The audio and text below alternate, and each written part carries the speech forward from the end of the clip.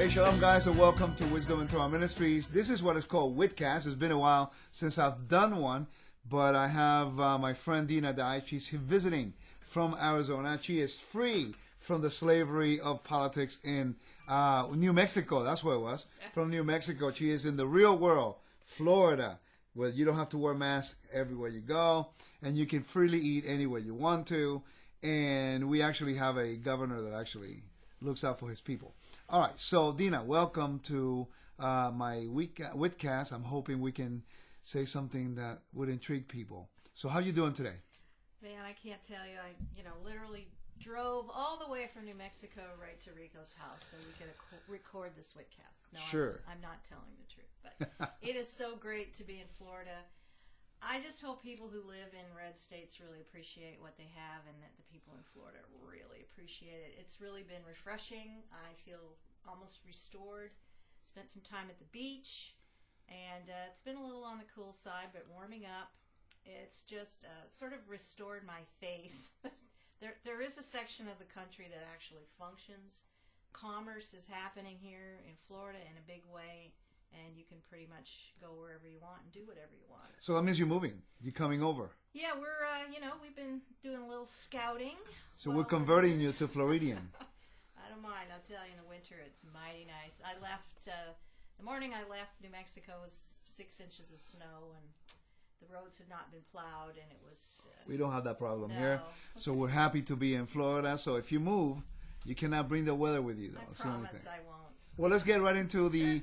Let's get into some of the conversation we've been talking about, and my biggest concern is for the people that hear this, that, the Bible is a political book. People don't realize that. Amen, brother. I say that all the time. I know you do. I know, because you quoted it from me. Of course, everything I know, I learn from you, don't you know? Exactly. For all the audience, everything I know, I learn from her. I mean, that's what she keeps telling everybody. Yeah. So let's agree with her for right now.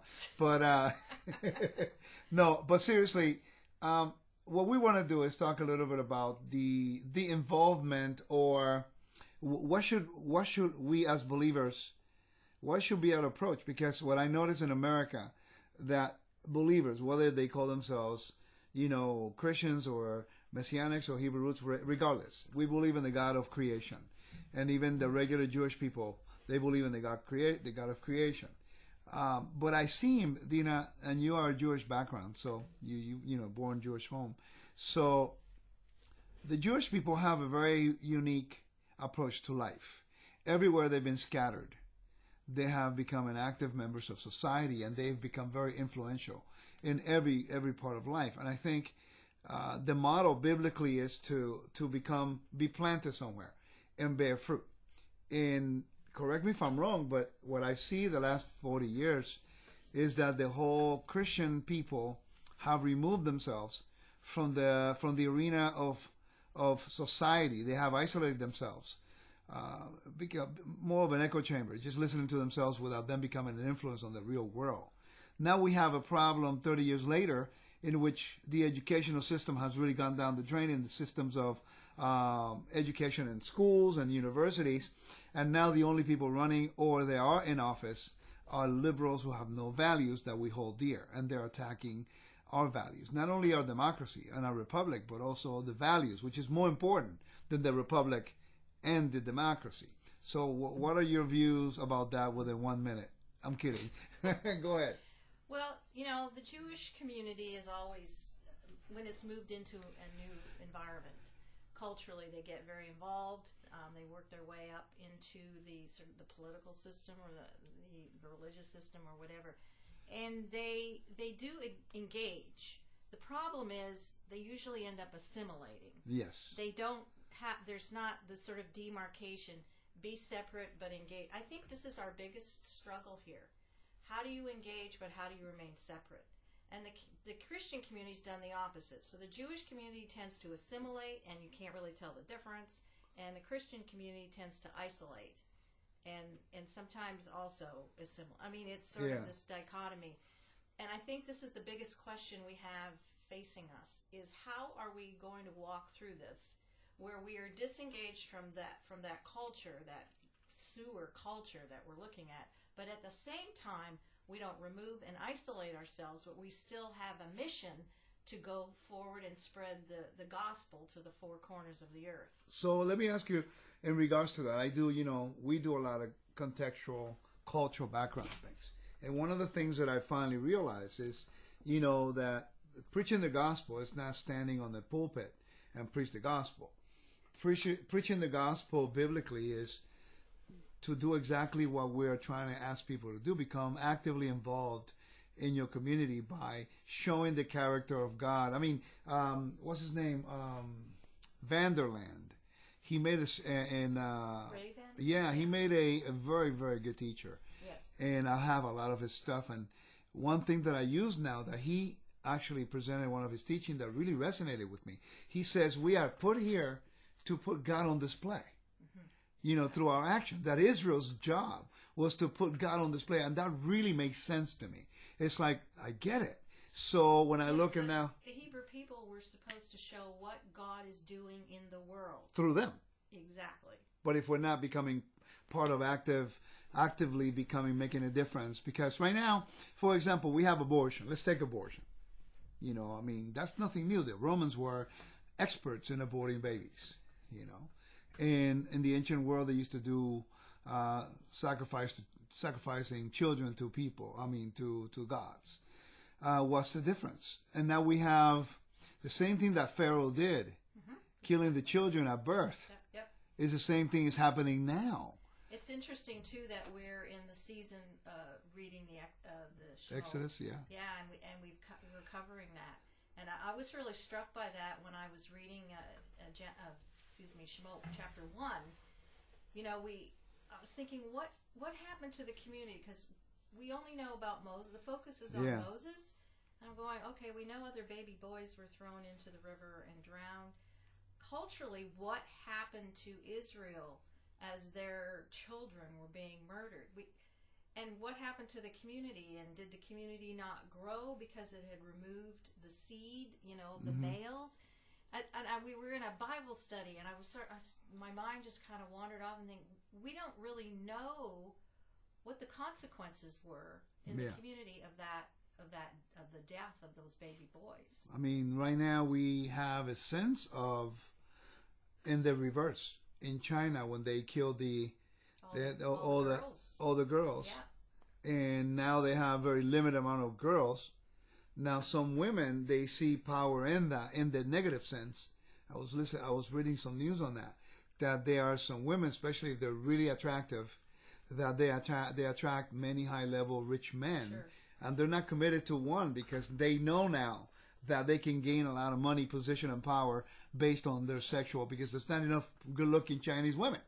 But you also end up with a brutish culture. Absolutely. Because women are the civilizing influence in a marriage on men to kind of tamp down what could be just insane, intense behavior.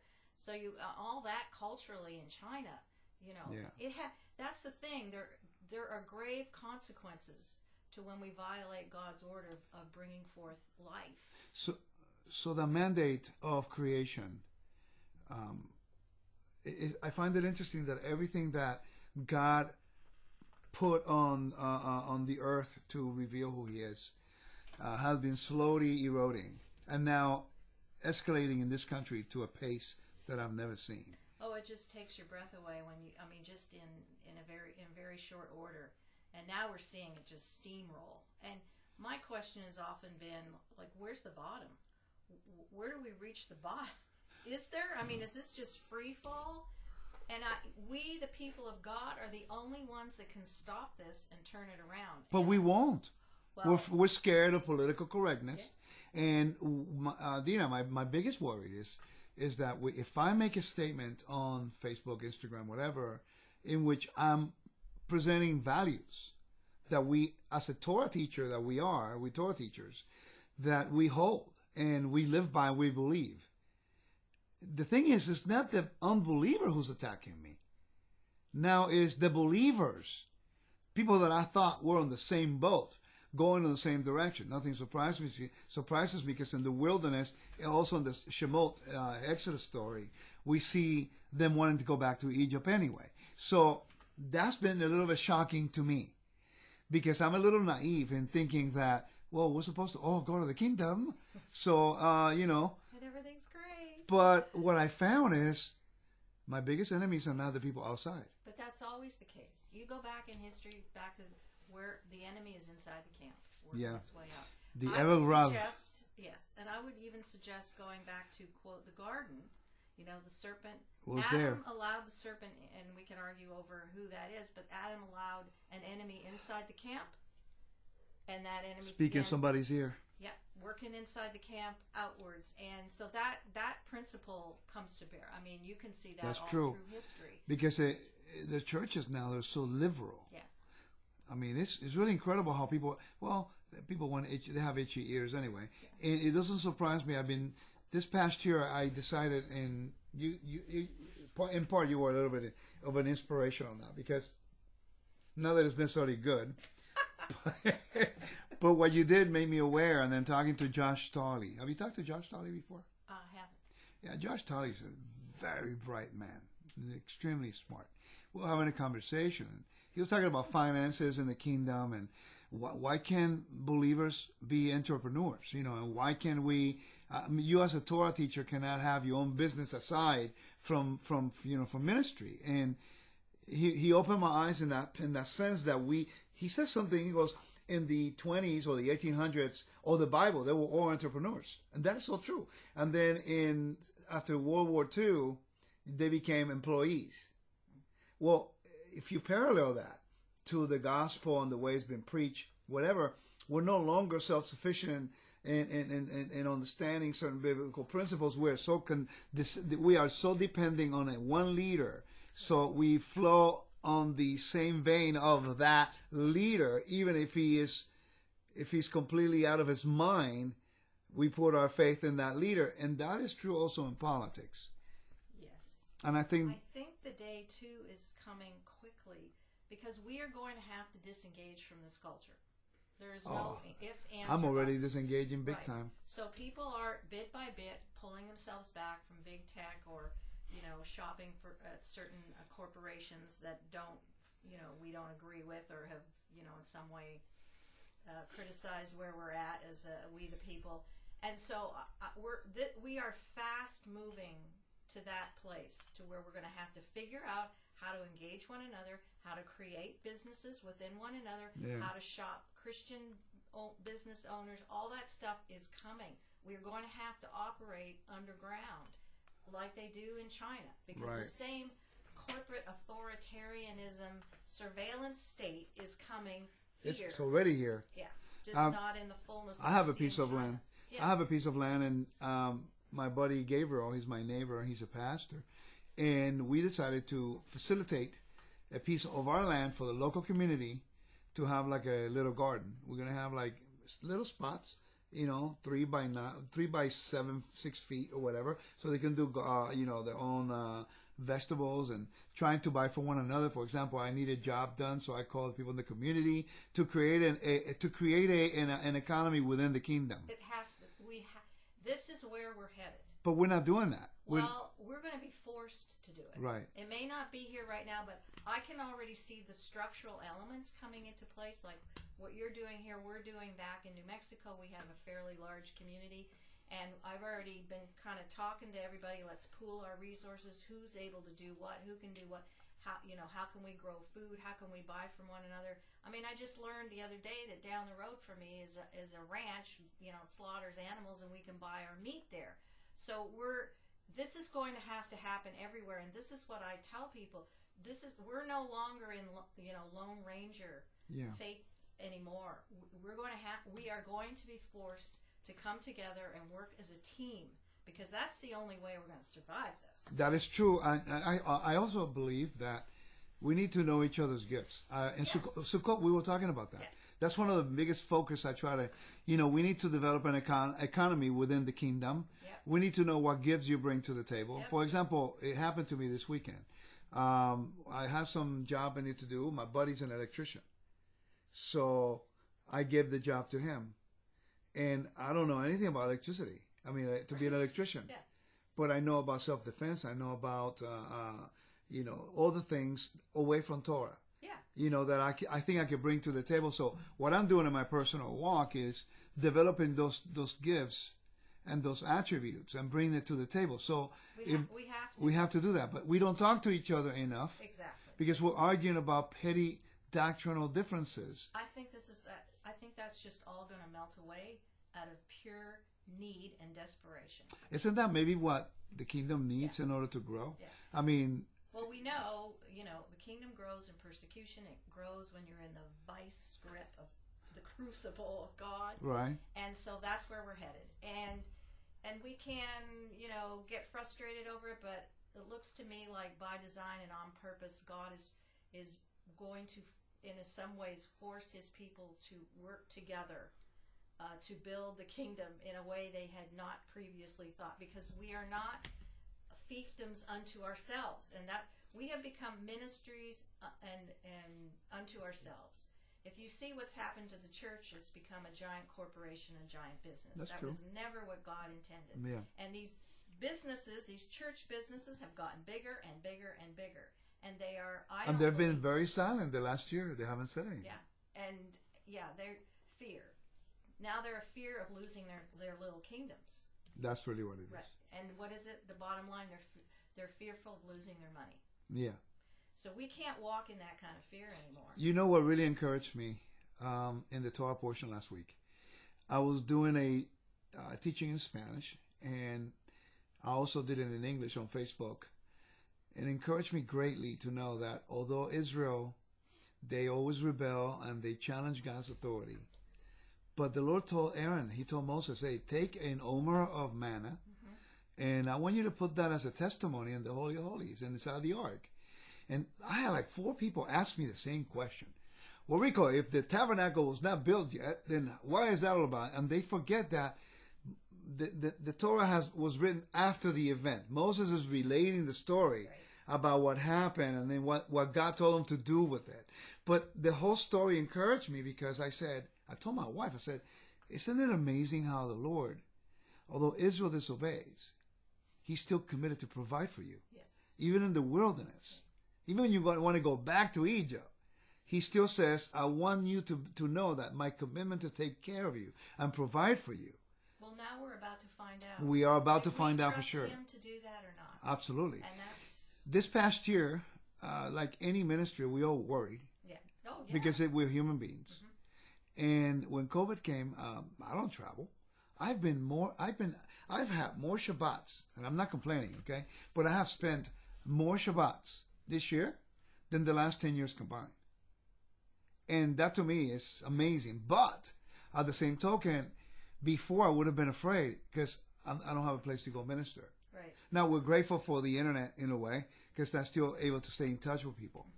But to honor the Lord and to give him praise, although I have not been traveling, we have never had a lack. The Father has given us what we needed. And the Lord has totally provided. I mean, I've had my days, don't get me wrong. Well, we all do. Perfect, we all do. But I have found, like my husband, for example, had a season where his business was kind of blah, and mine was just taken off. I mean, I was traveling and speaking and selling my books. And then the virus hit, and the exact opposite happened. His business is booming, and I'm grateful people are still supporting the ministry, and I have been speaking somewhat. But we're at that D-Day moment. Just exactly how far are we going to trust him?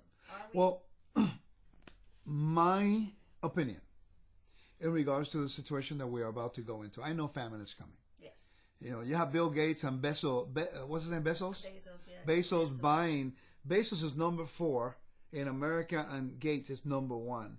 Owning all of the farmland, the best farmland. Yeah. Now we have one guy a computer dude who wants to vaccinate everybody for population control, and this is not a conspiracy. This is a fact. Yeah. Okay, and he's also buying all of the farmland. Yeah. No, why? There's no question. I do find I always, as an aside, find it interesting that the biggest complaint the gods had back in we go back to the ancient Sumerian culture was overpopulation. Isn't that amazing? That was true in the ancient world too. Exactly. Yeah, we're going back, to the same thing. 7,000 years ago, they were complaining. The gods those in control, those of the power structure, were complaining about overpopulation. Hey, by the way, because they had to feed people. That's right. Well, we have to. By the way, we're going to create humanity. This is what they believe. We're going to create humans so they can be our slaves and take care of the elite, take care of the gods. It's the same thing. We're right smack. I mean, nothing has changed. That's what I try to tell people. I mean, that's the foundation of the Bible, is the ancient world. Yeah. And so, what was so unique about Israel is they were not slaves. That God, provided for them. They didn't have to go work in the fields for the gods to grow. They were businessmen. Exactly, and raised up that way. So, So the question would be, how can we handle a government that clearly is against every single value that we hold dear? And I got to tell you, I got to be straight up. Beyond political affiliations, okay? I don't look at the candidate for the party that I like to be my candidate. Because this is the thing that really bothers me about spiritual people. Okay, and I've been a teacher a long time here, so I guess maybe I could have an opinion on this. What bothers me is that we measure our leaders based on their charisma, or based on what they say to you, the way that you want to hear it. Bingo, yeah. And we don't look at their values. No, never. So, and we cannot accept the fact that someone tells us something the way we need to hear it, not the way we want to, the way we need to hear it, straight up, right through the, to the point, and we cannot see a righteous act from maybe an unrighteous person. Example, cartel leaders. These guys, they build cities for their communities. They build schools. They give a lot of money, but they're wicked. But in the middle of all that, they gain the favor of the people. That's right. Because they've done righteous act, exactly, although they're wicked in their own behavior. And we don't know how to identify. So now we have one who pretends to be a nice dude. He looks nice, but he is endorsing every wicked behavior that we abhor according to the Torah. So how can you support that affiliation? Well, and people end up fixated on the personality of the person instead of the policies of the person.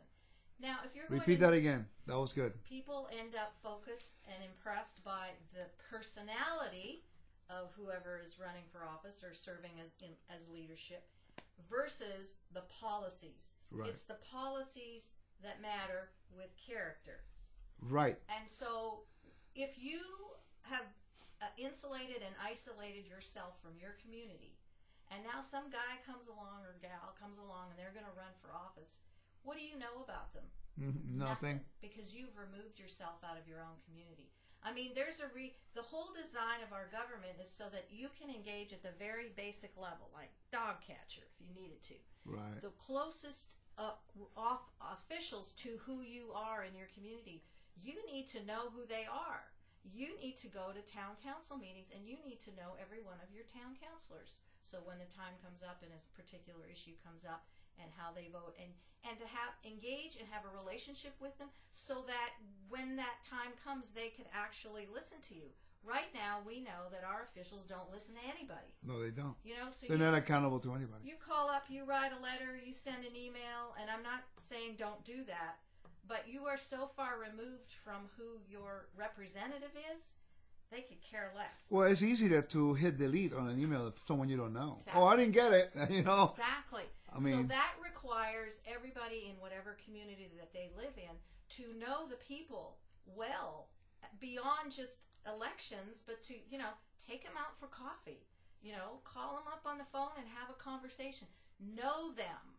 And so that when they run for office, or, you either know whether you're going to support them or not, or that you would have influence. Well, the problem is there's a notion that believers should not be involved. Oh, I know. In anything in your community, because we are the kingdom of God. We're just waiting for Messiah, so the hell with everybody else.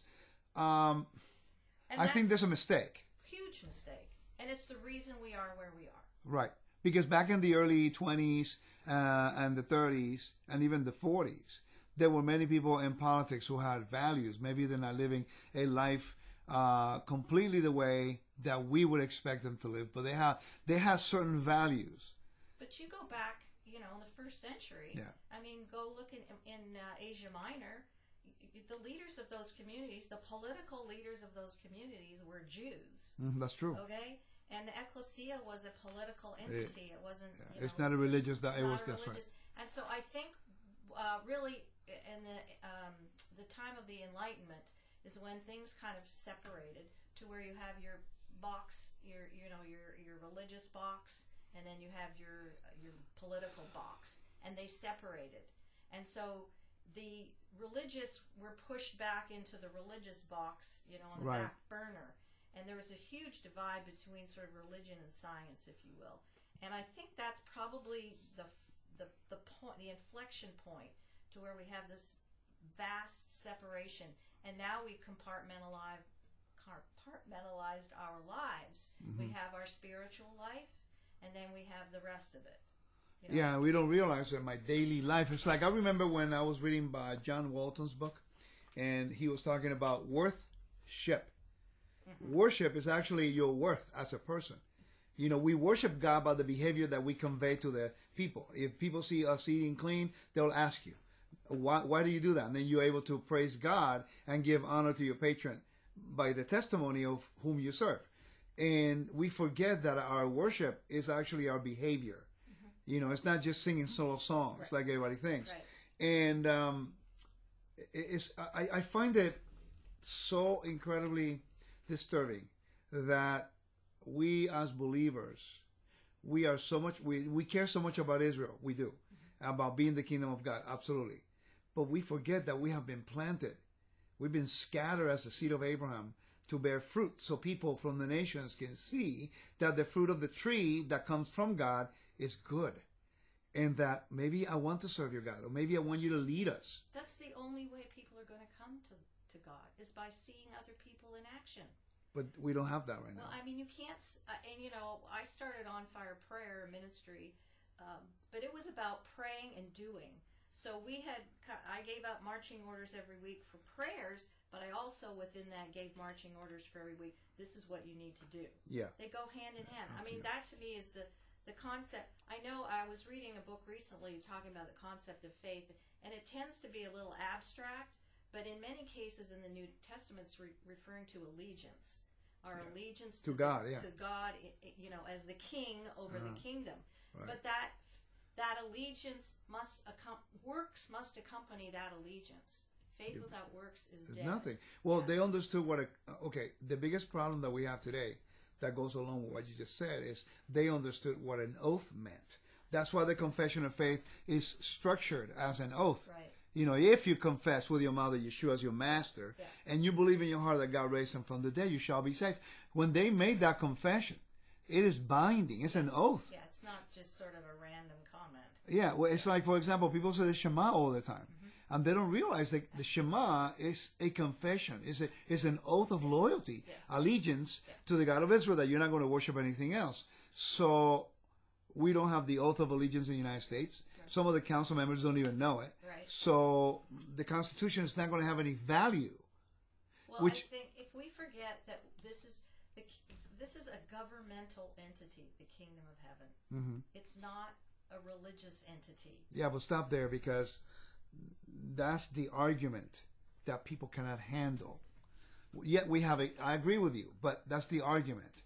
People don't realize that in Israel you had a high priest, you had a king, you had judges, but within the Hebrew roots or within the Messianics, with some circles, now I can't say all of them, but they don't respect the order of the kingdom of God. How will they respect the order of your country or have any value to speak if you don't really understand the structure of God's kingdom? Yeah.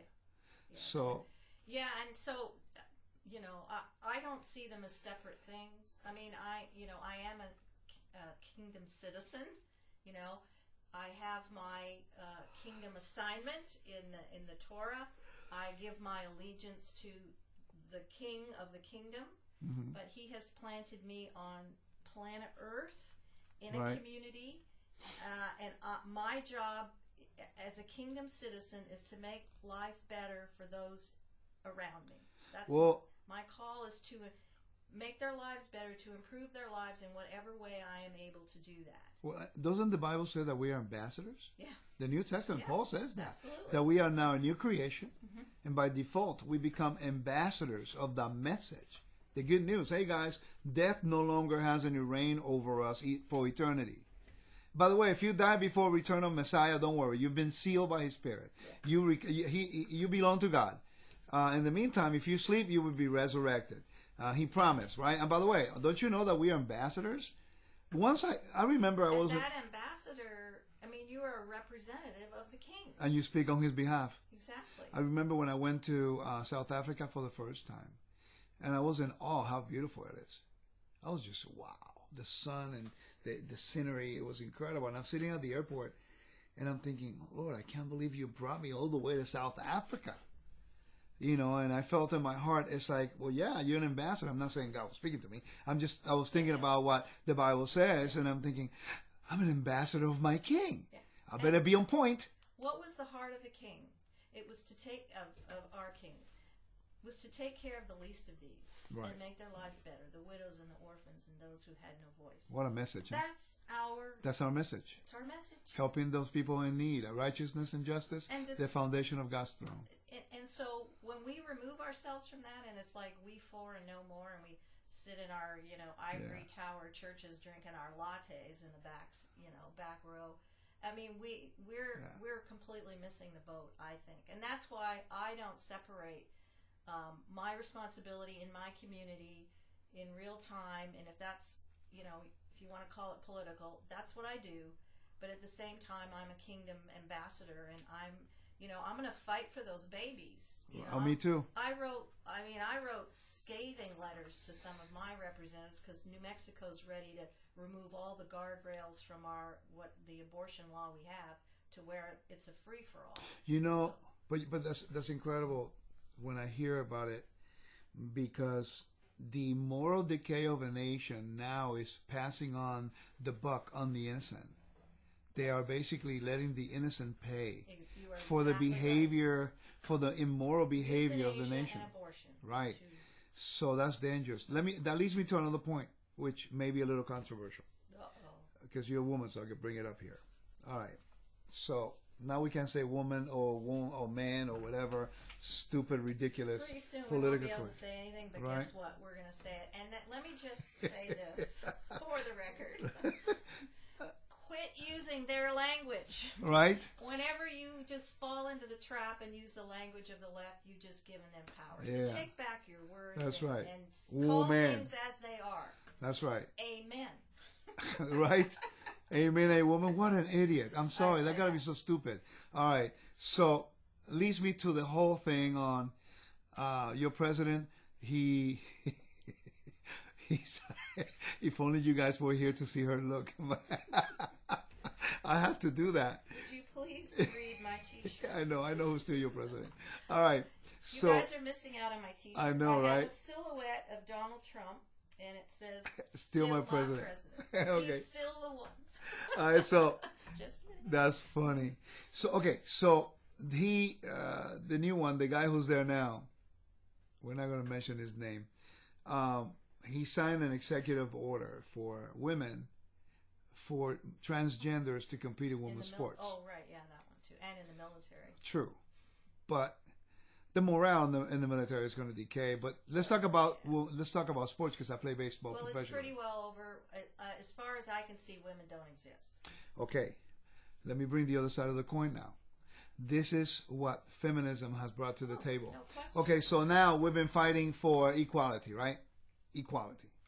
We want equality. Okay, fine. So now don't complain that a man who now feels he's a woman, they give him the right to go compete in women's sports. And then you complain that he's a man, but you defend him that he can choose whatever he wants. We are come to the point that we have totally lost our minds. So if you want equality from what? Because, you see, this is something that I've been researching lately, right? Well, see, this whole equality is like a god, and it comes out of the French Revolution, excuse me. Yes. I'd rather go back to the American Revolution. True. It's not about making everything the same. equality has become uniformity. Right. And that's not possible. Exactly. So it goes back to what the Bible really tells us. I treat you with dignity and honor, but we have distinct roles. And those roles have function and purpose. Yes, and that's what these people don't get. Right. So when on Facebook someone was complaining about that particular law, and I said, I agree with you that it's not fair for the women to now have to compete with some guy who thinks now he's a woman. Right. Okay, because he was born a male. All right, fine. But this is what feminist movement gets, because they want to have equality, not in roles, in roles. Okay? Well, that's what they say they want, but they really want control. True, but what I'm saying is that now they're paying the price. Oh, no because question. now they're saying, well, he has the strength of a man. Yeah, dummy, he is a man. You cannot compete with the strength of the male. Doesn't mean that women doesn't have the capacity to do many greater things that men can do. I can't give birth. Well, genetically I can't. But even if I could, for crying out loud, I mean, how would that be? You guys go to such pain threshold that we get a nail thing and we're crying, when you know? Men are sick, it's just we're like babies. It's true.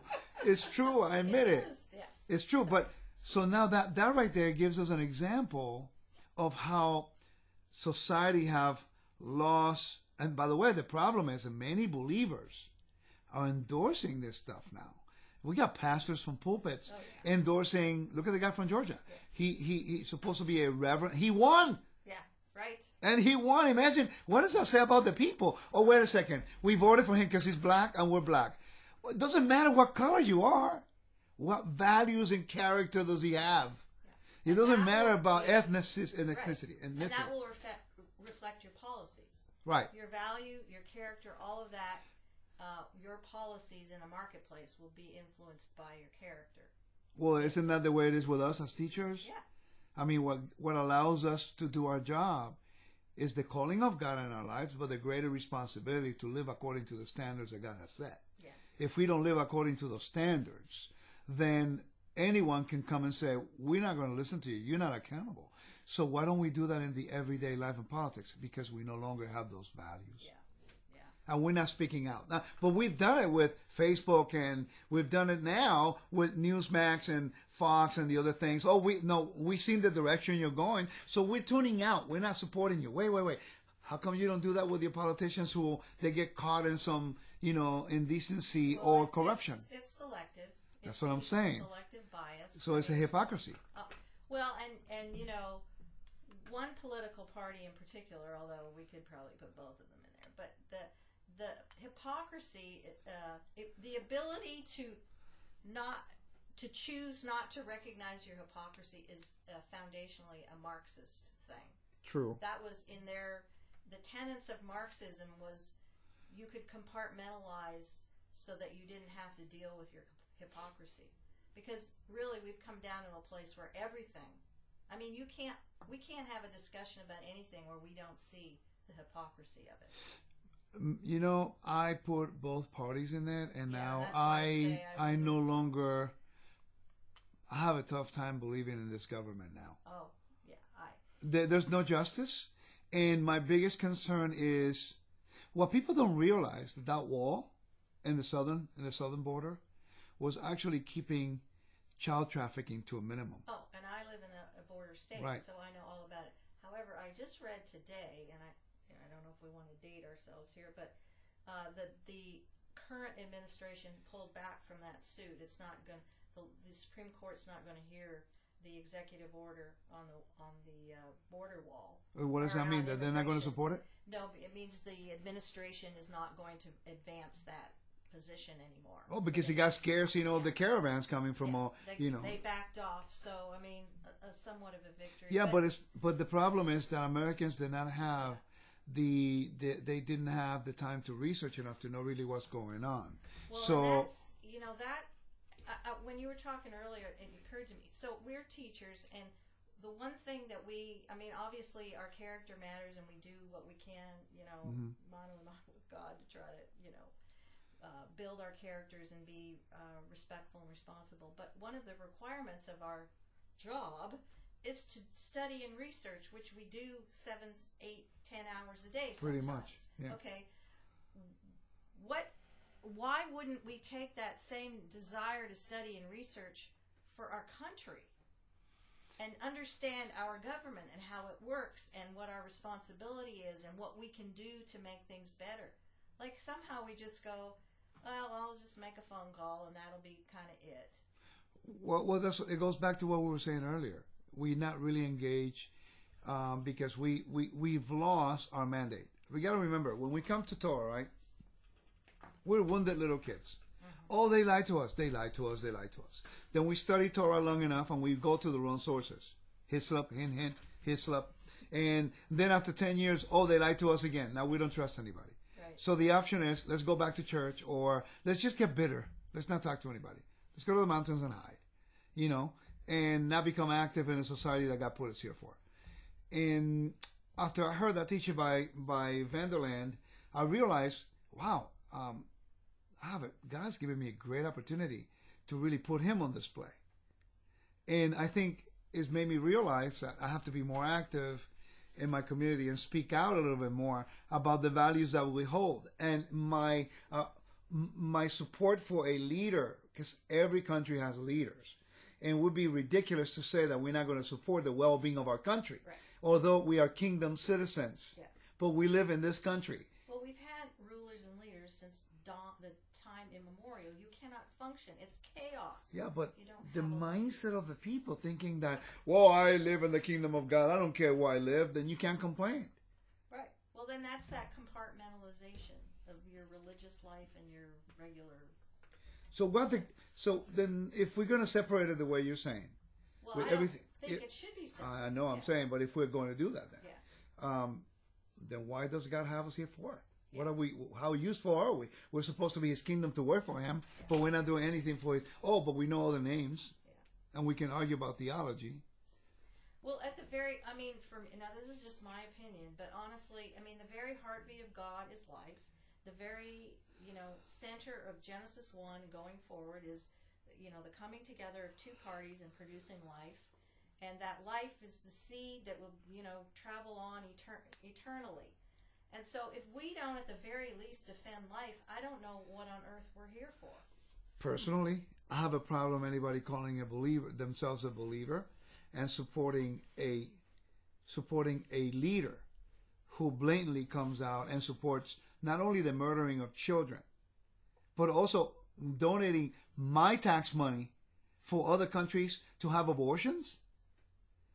That's despicable. And anyone who says believe in the God of Israel and believes in Yeshua the Messiah should be ashamed of themselves.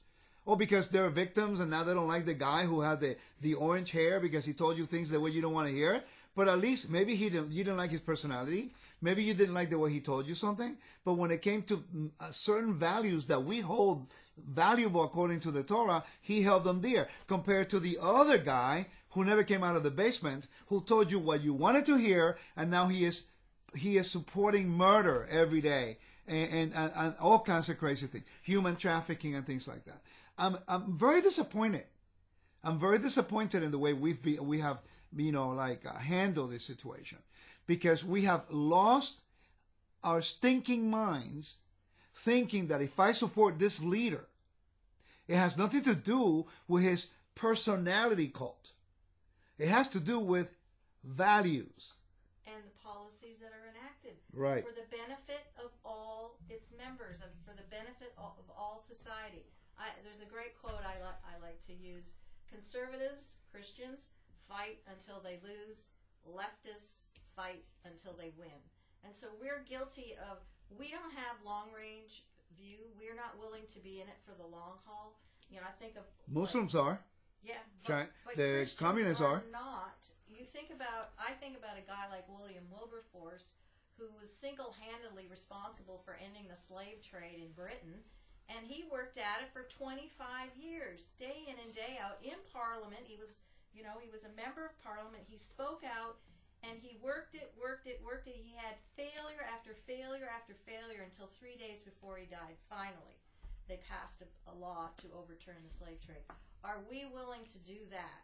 Are we willing to go 20 years working day in and day out, like some people have in the trenches on behalf of the unborn, the Right to Life and Operation Rescue and all these ministries that have worked tirelessly. We need to be doing that. Well, child trafficking, women trafficking is, I mean, right now, and it bothers me because I always said that ministry begins in your home. And I've always measured a leader by the type of family he has.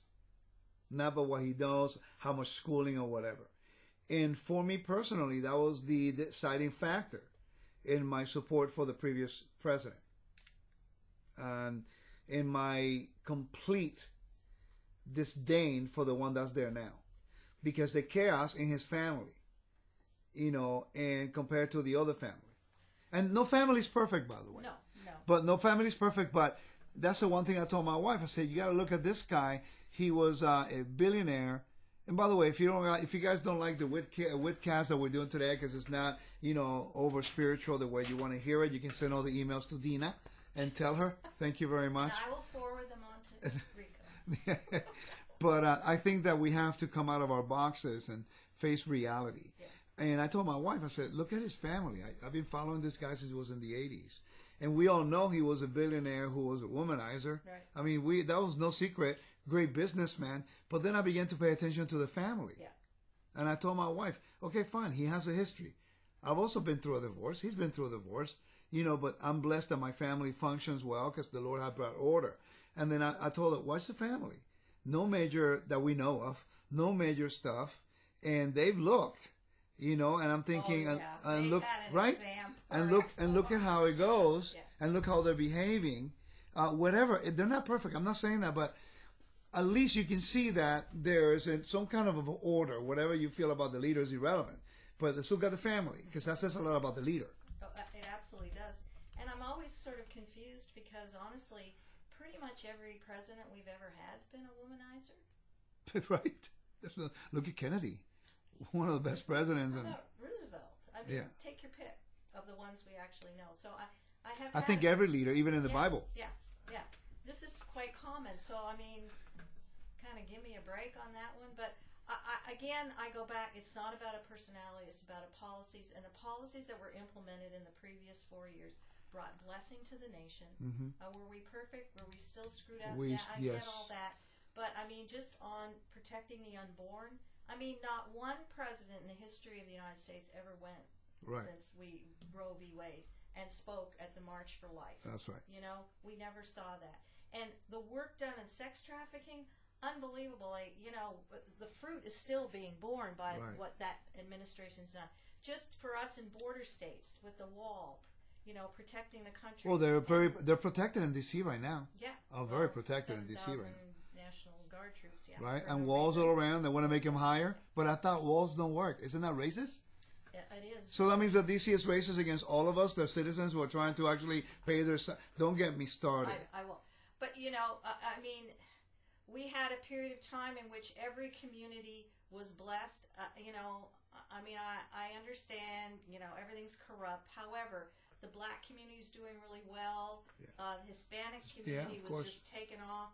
So those policies blessed everyone and enabled people to do well. And I mean, we could talk all afternoon, but now we've shifted 180 degrees. I mean, the first thing out of the gate is the destruction of the Keystone Pipeline and the potential loss of 63,000 jobs. The opening up of our borders so that now illegals can come in and take the jobs. Crazy. I mean, it's just on and on. I'm trying not to. We're just trying to get you to see that it matters who your leader is. It matters what their character, and out of their character, how they implement policy. Right. It matters, and so we need to support those. If my son will do what the son of the president is doing, I mean, I'll be held to high accountability. Yeah. And as a leader, I will lose a lot of credibility. Just because they're saying, where does that come from? Oh, we know that not all the kids behave the way their parents do. Some are good, some behave, I understand. But even then, I remember the time that you look at a kid and the way he behaved. The way I grew up was like that. Yeah. You see the kid and say, oh, he turned out that way. It's like, wait a minute, let's take a deeper look at the parents. Yeah. because it had to come from somewhere. Now, it means that maybe the kid decided to go his own route and rebel against the parents. Yeah, and that happens. And that happens a lot. Yeah, sure. But still, we have a responsibility that even when they make that decision, that we are men enough to stand up and says, okay, that's not acceptable. Just because it's my son, it's not acceptable. But not say my son is a great man, or I'm proud of my son. When you see him, having pictures with little young girls, underage girls, taking drugs, and this is not slander because I've seen the pictures. Oh yeah. And that's what concerns me. I think that we, as believers in the Messiah and followers of the Torah, you said something that's very true. Not look at the person, look at the policies here. And we forget that Israel lived in Egypt, Babylon, Persia, Syria, all over the world, and everywhere they went, they prospered and they made a difference. Whether they later assimilated and then became like that nation, which was a problem, when that happened, they also got dispersed someplace else. Exactly. It seems like we're never going to break that cycle, and until Messiah comes. Yeah. I've thought about it a lot, and history repeats itself, I say, and human nature never changes. Well, right now, God obviously redeems a person, and yes. I know that I'm not the same person I was before I became a believer. But I have, the struggles go on. But imagine if they would still held you accountable for what you did before you became a believer. I would be completely ineffective. Right. So why do we do that with leaders who are trying to pass policies that actually are moral in nature? Because, you see, I've been teaching a lot about ritual purity and moral purity. And in the Bible, I noticed that the downfall of Israel was always when they became immoral as a nation. Right. That was their Achilles heels. Yeah. That's the way the curse was able to come in. And that's the problem that's happening amongst believers is we are allowing political correctness. Because when a leader accepts and endorses or justifies abortions, we got a problem. And that's, I don't think you can get any closer to the heart of God than the life and value of an innocent baby. I agree. And so I guess I simply do not understand anywhere in my being how we can just cavalierly look at that and I don't know. I hear you. It's just heartbreaking for me. And especially because I see what's going on in my own home state, and we're at an inflection point there. I personally, New Mexico's at the bottom of the heap. Okay, we're like 51, including Puerto Rico, and we have the most draconian public health orders. Still, 10 months later, it's a fear. People walking around totally locked down, but it's poor and it's in this cycle of poverty. And when I look at it, I cannot help but think it's because we're the late-term abortion capital of the United States. Oppression. Exactly. Measure for measure. People don't realize that. It's a measure for measure principle in the Bible. You oppress the innocent and the blood cries out. The blood's crying out. And if we cry out for justice, God will bring it. And He brings it through leaders. Right, that's the thing. We have the opportunity, and, that's another conversation altogether. Oh, my gosh. But let's not go there. Okay. Okay, so one thing that is kind of funny, I was watching this video. They sent it to me. And there's governmental people celebrating the new green whatever laws, right? So they have this new charger for cars and all that stuff. So a reporter asked the lady, okay, so where's the grid? Where are you getting this energy from? And the lady goes, I'm not quite sure. And another person says, from coal. Yeah, exactly. So they're so stupid that they want to eliminate the resource that allows them to charge the electric cars. And it's like, makes no sense. Do you know what they did in our state? No, I have no clue. I live in a free state. I know, I love it. Just so you know. I love being here. So New Mexico passed a Green New Deal last year. And then after they passed the Green New Deal, the only state in the union to have one, they closed all the coal plants up in the northwest corner of the state. And then the new regime that came into office recently basically is banning any kind of oil and gas leases on federal lands. Well, all of New Mexico's oil and gas leases are on federal land. Wow. So now we have no oil and gas. And they closed down the coal plants. And we're supposed to have this green energy. And it's inconsistent. And solar panels actually produce more toxicity than, electricity or anything else. I mean, the absurdity of all of it. I think it's when you try to be self-righteous and thinking that you're doing good without doing the research, and you're trying to impose the view, it leads to chaos. Because, again, we go back to the blueprint of creation. God created all things to have a function. Yes. Do I like to see an animal devour another animal of prey? No. But when you see, I forgot to say in English, they eat the dead animals. Carcass? They eat the carcasses. The birds that eat the carcasses. Yeah. Okay? And you look at it looks abhorrent to us, yeah. But that's God's way He created in order for everything to recycle. Exactly. It's hard for us to understand it. Yeah. But you eliminate one of that cycle. The order of, and you have chaos down the line. Yes, and that's it. Chaos produces chaos. It never produces anything good. It's true. Even the rivers, you change the way they run. Yeah, the course. In China it happened. Yes. In North Korea. Yeah. In North Korea, the guy changed it and created a famine for years. Yeah. Everything has its purpose. Everything has order. You mess up with the natural order that God has created. And so here we are. You start killing off the babies. I mean, the reason these politicians want all these illegals coming in is because we've just murdered over how many years now? 63 million people. That's a lot of people. That's so crazy. Now we're at labor shortage, right?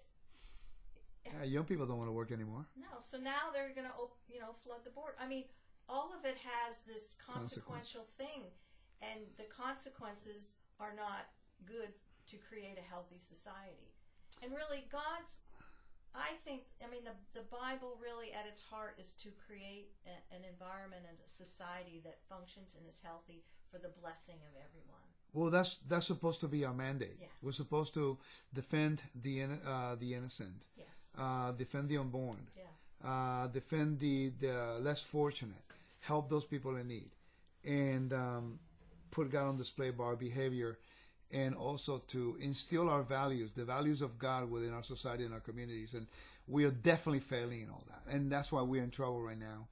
And that's why we're changing the commandments. Many people are changing the commandments.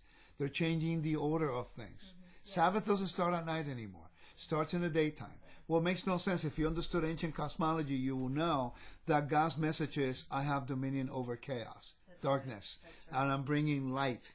And that's got to be the heartbeat of our message. The problem is that now by us changing the biblical commandments and doing it our way, then how come we can complain about the government changes the order of life? So we are, in a way, it's never going to end well.